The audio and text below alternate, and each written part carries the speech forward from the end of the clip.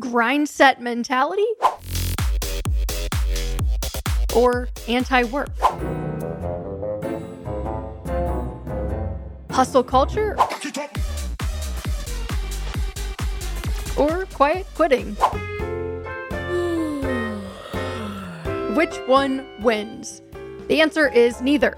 It's a lose-lose, and here's why.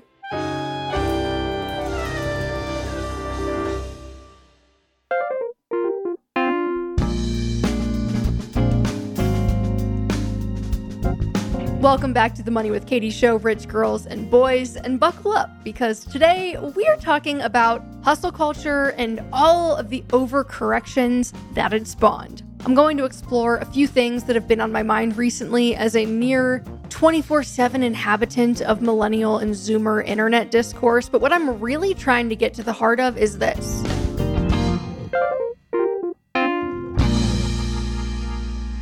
Is it actually aspirational to have a job or a life that requires very little of you, or is it actually kind of spiritually draining? In 2017, my colleague invited me to something that seemed at the time akin to camping out in tents in the middle of our company parking lot and just about as fun. She asked me to come with her to a 6 a.m. workout class. This coworker, who was a few years my senior in both age and title and compensation, was not just suggesting that we attend the class together. She was teaching the class. And she encouraged me that, oh my gosh, it'll be so fun. I think she could perceive the hesitation and the suspicion written all over my face. And I privately wondered why someone who was clearly crushing it as a sales manager was putting herself through the undeniable agony of additional labor before dawn for money that she probably didn't even need. My internal voice wasted absolutely no time piping up. It was like, that's not something you do. You're not a 6 a.m. workout person. You don't have that in you. And I told her as much. I thought, that sounds like a lot of work. I'd rather sleep in. That's not me. But she was a hustler and she was relentless in her insistence that I should give this a shot. And after a few weeks of badgering, she finally wore me down. So I set my alarm for an eye-watering 5:25 a.m. I laid out my clothes the night before. I stumbled through the parking garage in the early morning darkness, and I attended her 6 a.m. class. And when I emerged from the class an hour later to a sunrise and the siren song of the mermaid mistress beckoning me from the Starbucks down the block, that little internal voice squeaked again. And it said, this is an interesting development, because I was blown away by how good I felt, how much more energy and optimism I had all day. And I'm not sure if it was the endorphins or the 350 milligrams of caffeine I ingested shortly thereafter, but after that morning, I was absolutely hooked. I attended another 6 a.m. class and then another, and eventually I was going every single day. And a couple of years later, I found myself teaching a class, a 5:30 a.m. class, which was a true started from the bottom, now we hear moment. Teaching classes even made me feel more confident in my abilities at work, at my full-time job. So it was a mutually beneficial feedback loop. And the studio environments that I frequented were really big on the idea of pushing yourself, and I totally bought in. More on that after a message from the sponsors of today's episode.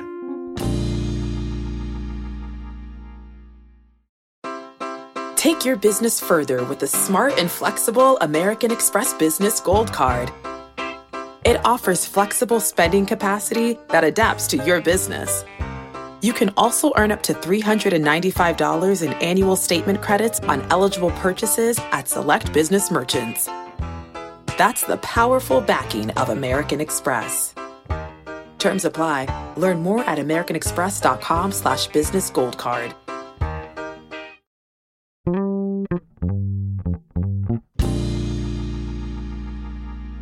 It taught me that there are a lot of benefits to self-directed challenge. Maybe it shouldn't have been surprising that engaging in different work outside of real work seemed to have far-reaching positive consequences in my life.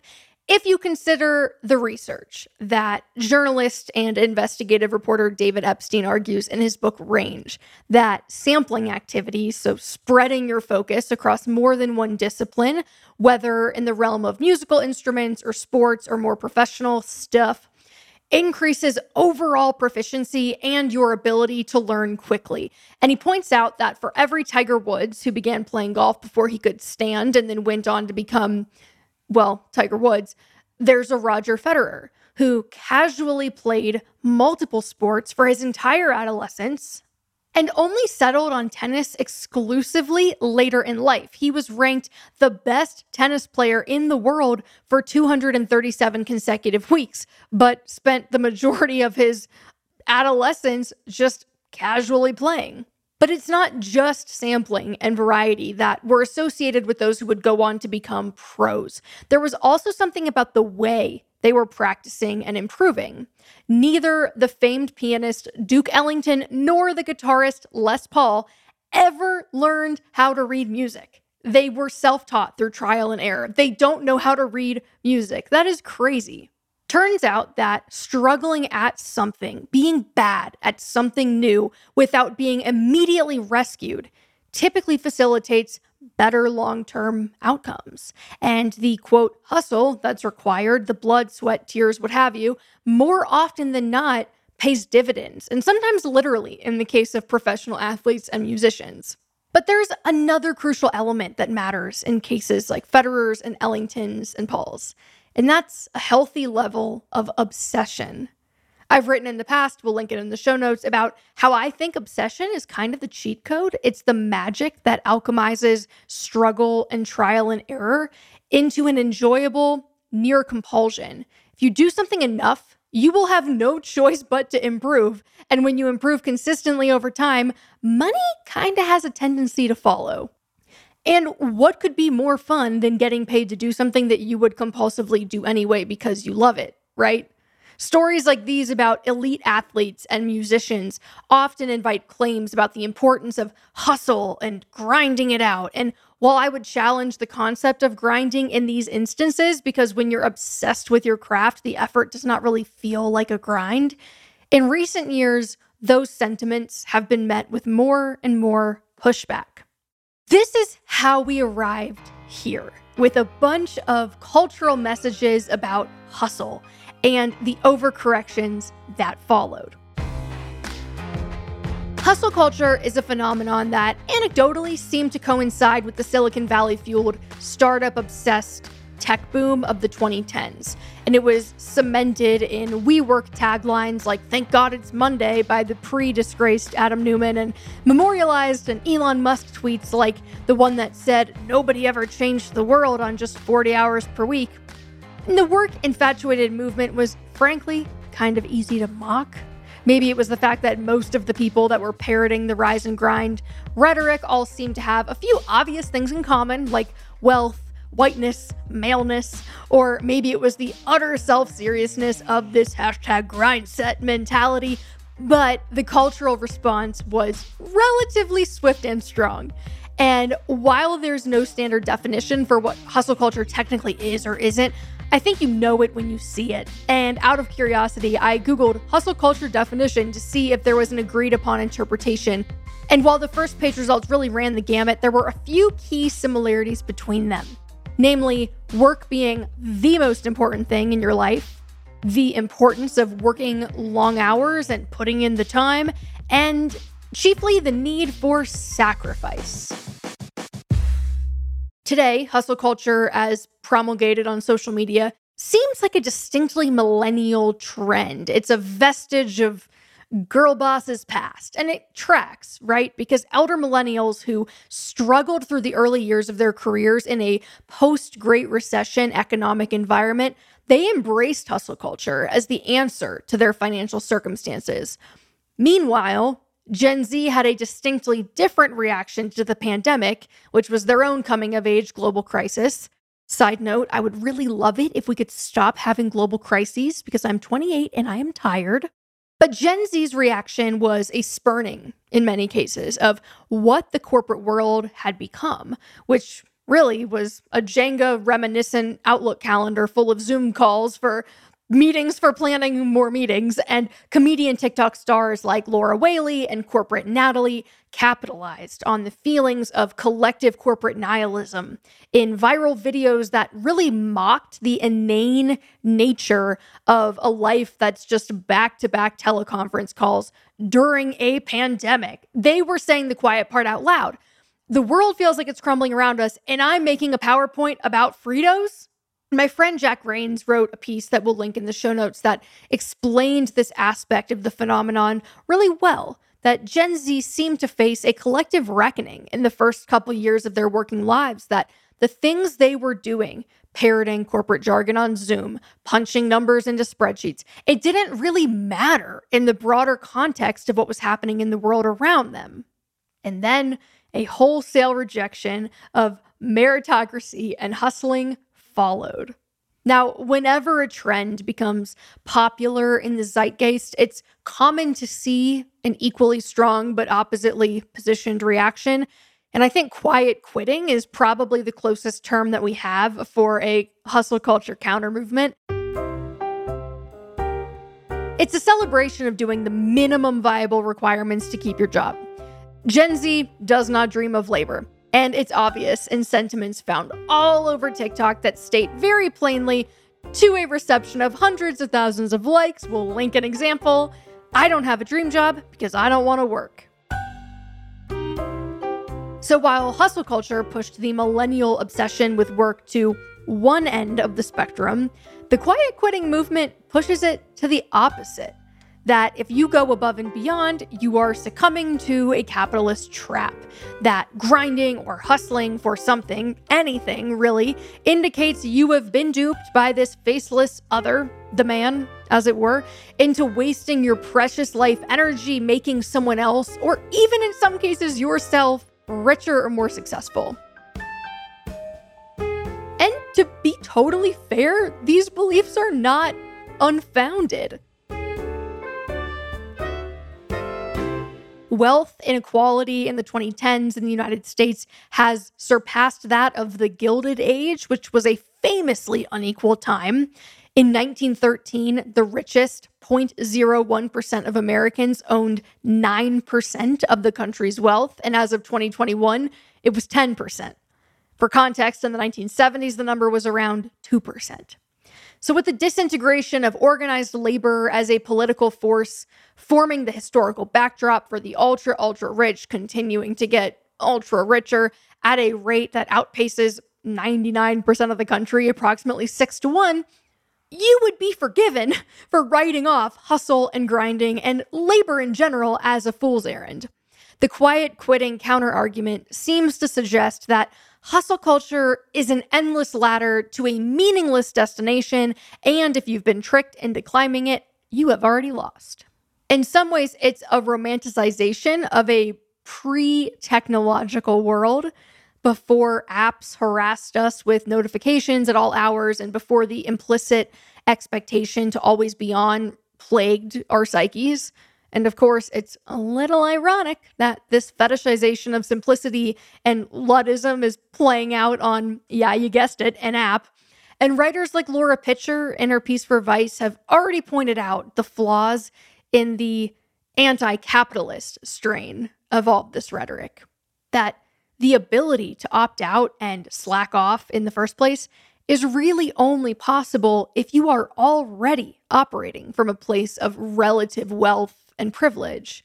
And writer Zoe Hu highlights another related but slightly different troubling variation of this response that we're witnessing unfold, and that's the resurgence of the fantasy of, quote, trad life, where one, almost always a woman, renounces her participation in all the bummer trimmings of capitalism altogether, like commuting and emails, by saddling up a wealthy man and resigning herself to a life of bourgeois dependence. Typically, this messaging is presented in such a way that it equates feminism itself, women's rights themselves, with hustle culture, and rejects all of it in favor of being a, quote, stay-at-home girlfriend. But this is a vast miscalculation on the part of young women. It's an overcorrection from the lean-in variant of girl bossitis. Who writes, quote, "By describing the misery of work, trad life ennobles itself, but as an ethos, it also maintains a willful stupidity about modern capitalism's historic dependence on the family, a constitutive structure of capitalism through which property, debt, and economic interest are all consolidated." It was Milton Friedman, after all, who wrote that the ultimate operative unit in our society is the family, end quote. In other words, fetishizing the notion of being supported by someone else is not a radical rejection of capitalism. If anything, it serves to strengthen it. And because of current trends toward rebuffing hustle, it is relatively unpopular to point out where quiet quitting, too, falls short.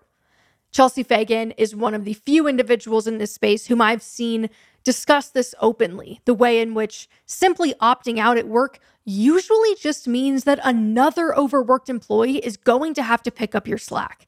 And she says, while it may improve your quality of life at an individual level in the short term, it doesn't create lasting workplace change. We're going to come back to creating lasting workplace change in just a moment, but in the meantime, get in, loser, because we're disavowing capitalism.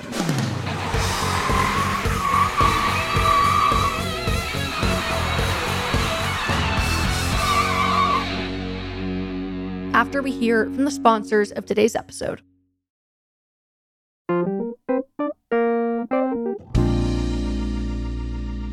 Because still, there is this polarity. You are either for or against these lifestyles and these identities. You are either a hustler or you're a quiet quitter. And there's effectively no pithy nickname for someone in between. Someone who might enjoy working hard sometimes at some things and then resting at other times, which is a balance that sounds strikingly commonsensical when described plainly, but that is often absent from the conversations that we're seeing on social media. Of course, that's the problem with social media soundbites and admonishments. When you strip something of all nuance, you are left with little more than aesthetically fueled all or nothing propositions. You are either a capitalism apologist who is obsessed with rising and grinding so you can embroider your bootstraps at sunrise, or you're a staunch defender of balance and boundary setting and doing as little as possible to get by, even if that means, in extreme cases, giving up your economic autonomy. There is very little recognition, at least outwardly, that, hey, actually, neither of these belief systems is healthy at either the individual or societal levels. Haley Nauman recently published a piece that articulated a component of this well. She says, having a job you don't care about that asks nothing of you is not aspirational. It's spiritually draining. In the case of the anti-work counter movement, which is the extreme version of quiet quitting that suggests, quote, unemployment should be for everyone, not just the rich, there's a sleight of hand happening. It becomes easy to demonize working hard in general at anything as inherently negative or exploitative. The related anti-capitalist movement trends in this direction as well, positioning labor of any kind as manipulative and destructive. So is this overcorrection actually a little self-defeating? When I look back on the periods of my life that were characterized by all the trappings of hustle, early mornings and late nights and a crammed schedule, one jumps out at me immediately. All of those years teaching group fitness. But it wasn't a miserable, exploitative experience. On the contrary, it was one of the most meaningful, challenging periods of my life. Waking up several days per week between 4 and 5 in the morning to lead a group of people before my own workday started, it pushed me in ways that I had not yet been pushed. And it shoehorned me into better habits and time management that ultimately made me happier and led to success in other areas of my life. Now, I was never a competitive athlete. I'm far too scrawny and uncoordinated. But I've heard friends who were college athletes reflect this same sentiment that Even in periods of relative hardship, the experience produced a sense of lasting satisfaction and fulfillment. And to me, I think it indicates that the human brain and the human body are simply not meant for extended periods of nothing but leisure. We crave a problem to solve, we crave a goal to work toward, and total aimlessness can feel akin to depression. In much the same way that unquestioningly embracing the idea that working harder is always better can lead to burnout and other damaging outcomes, so too can blindly supporting the idea that anything that requires work or effort must be bad. And these sweeping narratives, both of them, are a little insidious because they inform the lens through which we perceive our lives and make these decisions. They determine whether we see the world around us as full of opportunities or full of inconveniences. They inform our identities and how we think of ourselves. And hey, rejecting the corporate world, that's fine, but something has to fill the vacuum, and it might as well be something you enjoy. I gained so much from my years teaching: lifelong friendships, a deeper belief in my own ability, confidence, additional income. Though in the grand scheme of my life, the money was the least valuable outcome of the experience. The invaluable takeaway, though far less tangible, was the realization that the stories that we tell ourselves about ourselves are very powerful. And I told myself and others that I was not the type of person who could attend an early morning exercise class before work, let alone teach one.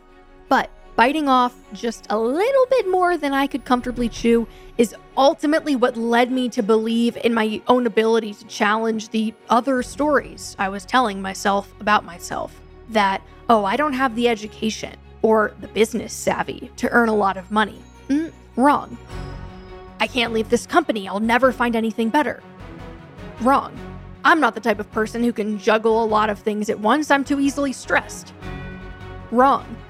Had I written off anything that felt a little bit uncomfortable or unnecessarily tough, or maybe it took just a little bit more effort, I would not have experienced the growth that was required to stretch to fill those shoes. And yes, sometimes that's going to require a little bit of hustle, but the challenges kept me engaged and motivated and happy. I felt expansive, and some researchers call this dedicated feeling of total immersion in something flow state. And it's characterized by certain approaches to your work that create an intrinsically rewarding psychological byproduct. It feels good psychologically. And even though I left Dallas and my fitness side hustle a few years ago now, I still reflect frequently on that experience whenever I feel self-doubt, because it serves as proof that many of my limits are mostly imagined. Now, make no mistake, an all gas, no brakes mentality all the time is usually just a recipe for crashing into a brick wall at a high speed. Rest is critical. Think about pilots, for example. There are literally laws that mandate them to have rest periods because they acknowledge how invaluable it is for those who fly aircraft to be well rested before they embark on their next job. But let's talk about some measures that might help improve the state of work overall. Could employee stock ownership programs help balance the scales? The general cynicism directed at the conglomerate-y, faceless megacorps right now raking in record profits, yeah, that's probably deserved, but a sweeping disavowal of effort and striving and intentionality, and I'm looking at you, stay-at-home girlfriend talk, is throwing the baby out with the bathwater. Now, entrepreneurship was the answer for me, where I found my passion and drive really come alive, and then the money followed. And I hope that this rejection of the corporate status quo ignites the next generation to question the norms of this game and find new ways to make it work better for everyone, like providing employees true ownership stakes in the companies that they work for. Kim Jordan, the co-founder of New Belgium Brewing Company right here in Fort Collins, where I'm recording this episode, recognized the need for employee ownership. She said, quote, In America, the gap between the haves and the have-nots continues to widen. And as we were building value in New Belgium, it was important to me that everyone in the organization got to realize a part of that value. Full employee ownership felt like the best capitalization strategy and the one most consistent with what mattered to me. End quote. Kim and her husband founded New Belgium in 1991 in their garage. She was a social worker, and they really built it up from nothing with the help of their fabulous employees. New Belgium became 100% employee-owned in 2012 and has paid out more than $190 million to its employees over the years. And when it sold in 2019, all 300 employees received at least $100,000, and some received substantially more. Now, I see employee stock ownership programs like this one as a potential solution for both engagement in work and income inequality, because it gives sometimes very substantial equity in something valuable to normal people through their labor. Moreover, it does not mean that the founder of a business is not still going to benefit handsomely from their entrepreneurship. It is estimated that Kim Jordan is worth nearly $250 million. But the idea that our ultimate goal in life should be unchallenged, constant comfort and leisure can be very dangerous. Hustle culture in its current iteration might fall short, but I do find it hard to reject the entirety of a mythos that suggests working hard by whatever name is important. There was something that we used to say in the cycling studio that how you do one thing is how you do everything. And I can't help but think there is something harmful and self-defeating about embracing an ideology that encourages consistently doing and giving less. The truth is, sometimes the ROI on hard work is exceptional. Sometimes the juice is worth far more than the squeeze. And I'm sure someone somewhere will classify all of this as internalized capitalism, but I can only offer what I've experienced myself, that all of the best things in my life required work, and in many cases, a lot of it. In many cases, that work made my life more interesting and fun and fulfilling. It made it better overall. And yes, more lucrative too. Crucially, I was choosing the domains in which I was toiling and struggling. And I think that choice has made all the difference.